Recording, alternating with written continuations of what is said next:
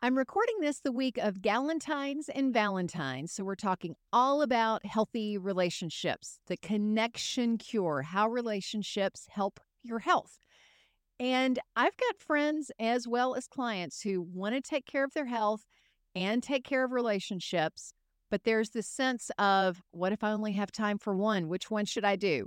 It's kind of a trick question because the wider your circle of friends and the deeper some of those relationships go, can impact your health. Actually does, research shows us, does impact your physical health. So that's what we're going to be talking about today. You want to transform your life, to take care of your body, to strengthen your mind, and you want to do it in a way that fits your real lifestyle. Real wellness is for you. I'm Sherry Traxler, a transformation mentor, national speaker, and author, and I'm here to help you unlock your capacity to be, do, and have all you want. Join me every week for the proven principles and the strategies that actually work in your real life. It is so exciting that you are here investing in yourself today. Pat yourself on the back. This is where you belong. Welcome to Real Wellness. I'm going to highlight the research for you and tell you a couple of stories and then finish with 3 really powerful, fun resources. One of these I already have. And one, as soon as I get done recording this, I'm going to be ordering it because I got so inspired when I was researching for this episode. So a little bit on the research. Dr. Sheldon Cohen, a psychologist at the Carnegie Mellon University in Pittsburgh, he's been exploring the links between relationships and health for like 30 years or more. And in one of the studies that I found, his team exposed more than 200 healthy volunteers to, and I don't know if I would volunteer to be part of this study, but he exposed them to the common cold virus and then observed them for a week in a controlled setting. And here's what they found. The more diverse people's social networks, the more types of connections that they had, the less likely they were to develop a common cold after they've been exposed to the virus. So your immune system is stronger when you have a diverse group of friends, when you have a diverse groups of relationships. Also, when they also found that if people have different types of connections, they tend to have better health behaviors like they don't smoke, they don't overdrink, things like that. I just have a personal thing with this going, well, you are like who you hang around. So I'm going to make the assumptions that the people in those studies hung around people who didn't do behaviors that would hurt their health. So just a little side note, yes, it does help you with your health behaviors as long as the people you're hanging out with are making healthy choices too. All of this was really good information for me personally, because with having different types of connections, having a wide social network is something I used to not really be that interested in. I was like, I really just want a few close friends that we have a whole lot of stuff in common. Well, I'm just going to list a few of the things that I'm interested in, that I like to be involved in or learn about, explore. So outdoors, I like to hike. So outdoors history, especially late medieval to neo-Gothic period, I like to learn about that. Museums, dance, art, travel, cultures, spiritual stuff, games, gardening, medicinal herbs. You've heard me talk about medicinal herbs on the YouTube channel and here, martial arts, sword fighting, science fiction. I've even gone to a Dragon Con conference. That's a pop culture science fiction type conference. I like water skiing. I like working out in the gym. I've got all these diverse interests. And it was really silly of me to think I could find 1 or 2 friends who covered all those same bases. I mean, that's not probably going to happen. But that actually now works to my advantage, that I can have friends, relationships in different spheres like that. So now I have friends who hate doing nature stuff. They think camping is when the storm knocks the electricity out for an hour. And after I do get the not being totally into nature, because after a day of hiking, I want a bed in a cabin. I do not want to pitch a tent. Some people do, go for it, not me. But I've also got other friends who think that going to museums is high-minded and stuffy. So for me now, it's a benefit to know, okay, I can have friends in different groups. And one of the things that Cohen found or said is it's generally healthy for people to try to belong to different groups, to volunteer in different ways, to be involved in a church or involved in their neighborhood. Involvement with other people across diverse situations clearly can have a very potent, very positive effect on health. So I'm like, yes, thank you, Dr. Cohen. Now that's going to keep me fueled to have different friends instead of trying to find one or two who have all the same interest. So that's point number one, your immune system is stronger. Also in the research, we see that you are more stress resilient with friends.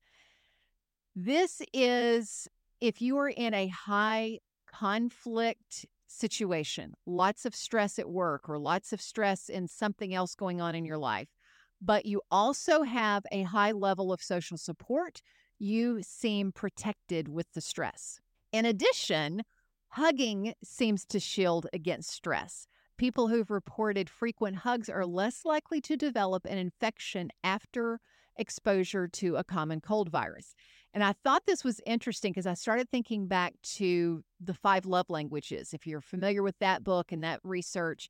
So one of the 5 love languages is physical touch. And Dr. David Rabin, a different researcher, talks about how what he calls, I think it's soothing touch. So it's kind touch, it's a hug, it's a back scratch, which happened to always be my mother's favorite.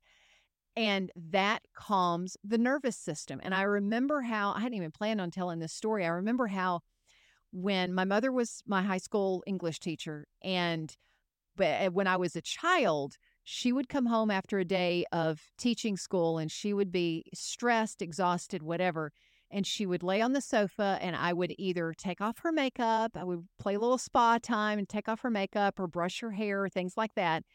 And she became a different person then. It really calmed her nervous system down to do that. So the flip of this is, of course, that Dr. Cohen talks about this. If you're in a rocky relationship, if you're in a stressful, cynical, sarcastic, mean relationship, it can negatively impact wound healing and it also increases your stress hormones. So I had a previous marriage and that marriage was not healthy.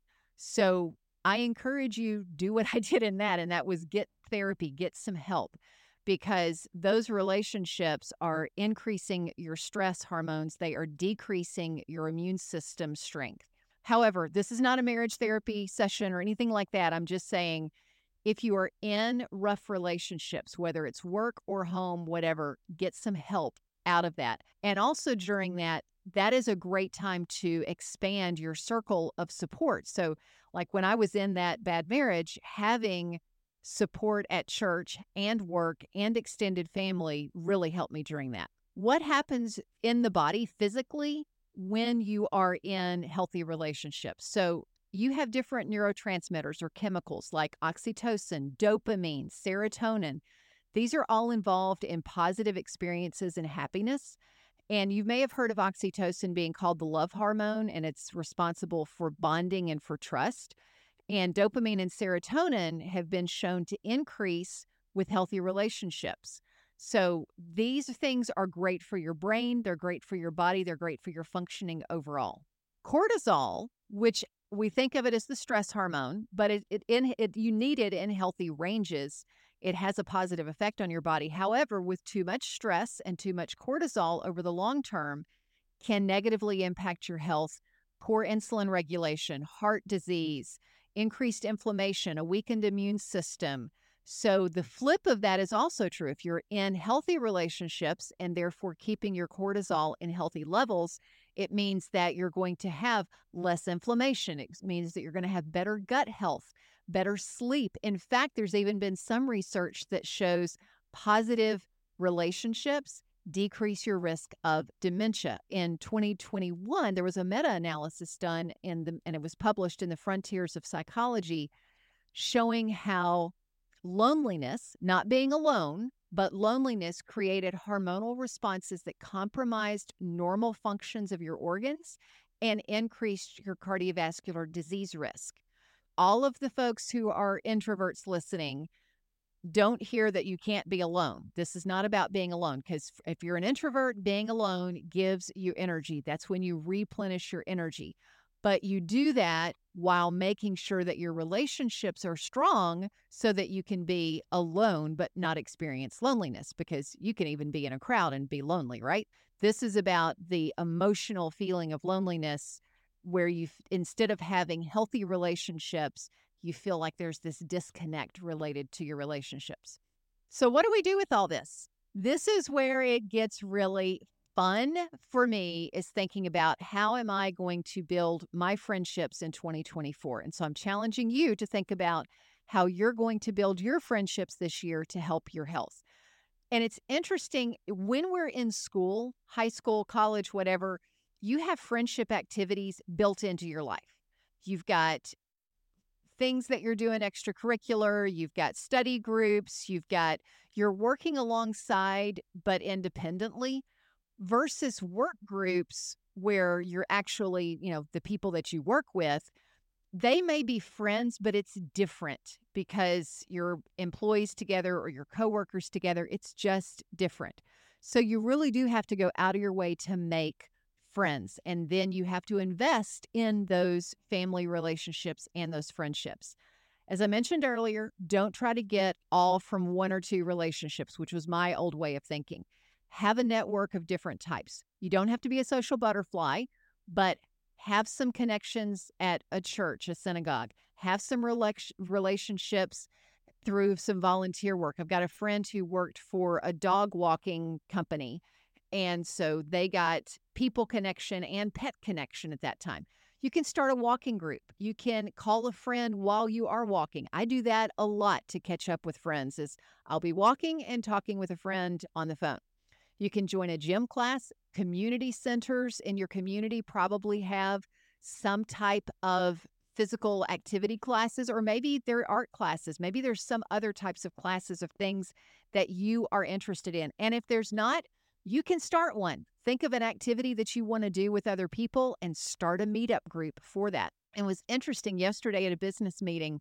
One of the other business owners is an artist from Russia, and she just started teaching art lessons.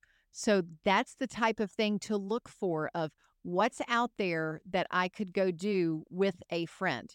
Now, here are the 3 resources. I was so excited when I was researching this and found this. So first one is We're Not Really Strangers. And I will put these in the show notes so that you have links to them. These are conversation games with really off-the-wall, interesting and meaningful questions. And what I love about this website is, and the products that they have card decks, question decks, game decks for families, some for friends, some for couples, one for forgiveness. Like if you've got somebody that you're working through some things on forgiveness, it's some healing relationships. And here's my challenge to you, is not just to get a game like this, a card game like this, and sit and talk through the questions. You can do that. But also take this on a walk and talk. Take a stack of the cards and do this on a walk and talk. Or I've got clients who do food prep with family members, and that's when they have some deep conversations. So having these game cards ready when you're standing around doing food prep side by side. So that's number 1. It's called We're Not Really Strangers, and they've got lots of different game decks. Number 2 is one of my favorite all-time books. I already have this one. It's from Harvey Mackay, Dig Your Well Before You're Thirsty. I love the title, but just that whole thought of you don't wait until you have crisis in your life and needing support. Like one of the things that is happening for my husband and I right now is we just had a close family member pass away. And being able to not just rely on 1 or 2 persons to give us support during that. I've already had people in my work circle, other business owners who have connected with me and supported me. I've had people at church who have reached out. I've had friends that I've had for years. It's just so good to have support from different areas. You're not relying on just one person, but that's built through Dig Your Well Before You're Thirsty. And then number 3, the third resource, is called Let's Roam. And this was the coolest website I found. They have scavenger hunts. They have team building games and events. And I'm not affiliated I'm not affiliated with any of these. I just really think they're neat and wanted to make sure you knew about them. They also have, and this is what I'm going to be ordering, is Adventures from Scratch books. And they have versions for friends, a book for family, and another book for couples for date nights. So that is something I'm getting for Doug and I, my husband Doug and I, to give us some ideas for date nights. Because, after you've been married a while, sometimes you lose ideas of what to go do interesting on a date night and ways to connect and get to know each other more even after you've been married for, how long have we been married? 20, 17, 18, somewhere between 16 and 18 years. Do not tell him I don't know how long we've been married. So bottom line with this is invest the time in healthy relationships because it is time you're investing in your wellness. When you add other healthy habits along with it, like movement or sunshine or meal prep or things like that, do it. That's going to be even better, but just develop the habit of being in those healthy relationships. You were created to be a socially connected person, and you are a whole person. So that means your cardiovascular system, your brain health and productivity, your digestive health, all of these are not separate from your relationships. So I mentioned one of my goals for this year is to expand and deepen my relationships, and that includes with you. So please email me, Sheri, SHERI, at thevireolife.com, THEVIREO life, about topics that you would like on this podcast. That will get us connected because then I can talk about the things that you specifically want me to talk about. Here is to making this your best year in all areas of your wellness, including your relationships. Thank you for joining me and investing in yourself today. Who else do you know who needs to hear this? Share this episode with a friend. And until next time, find your path to real wellness and fulfill your potential.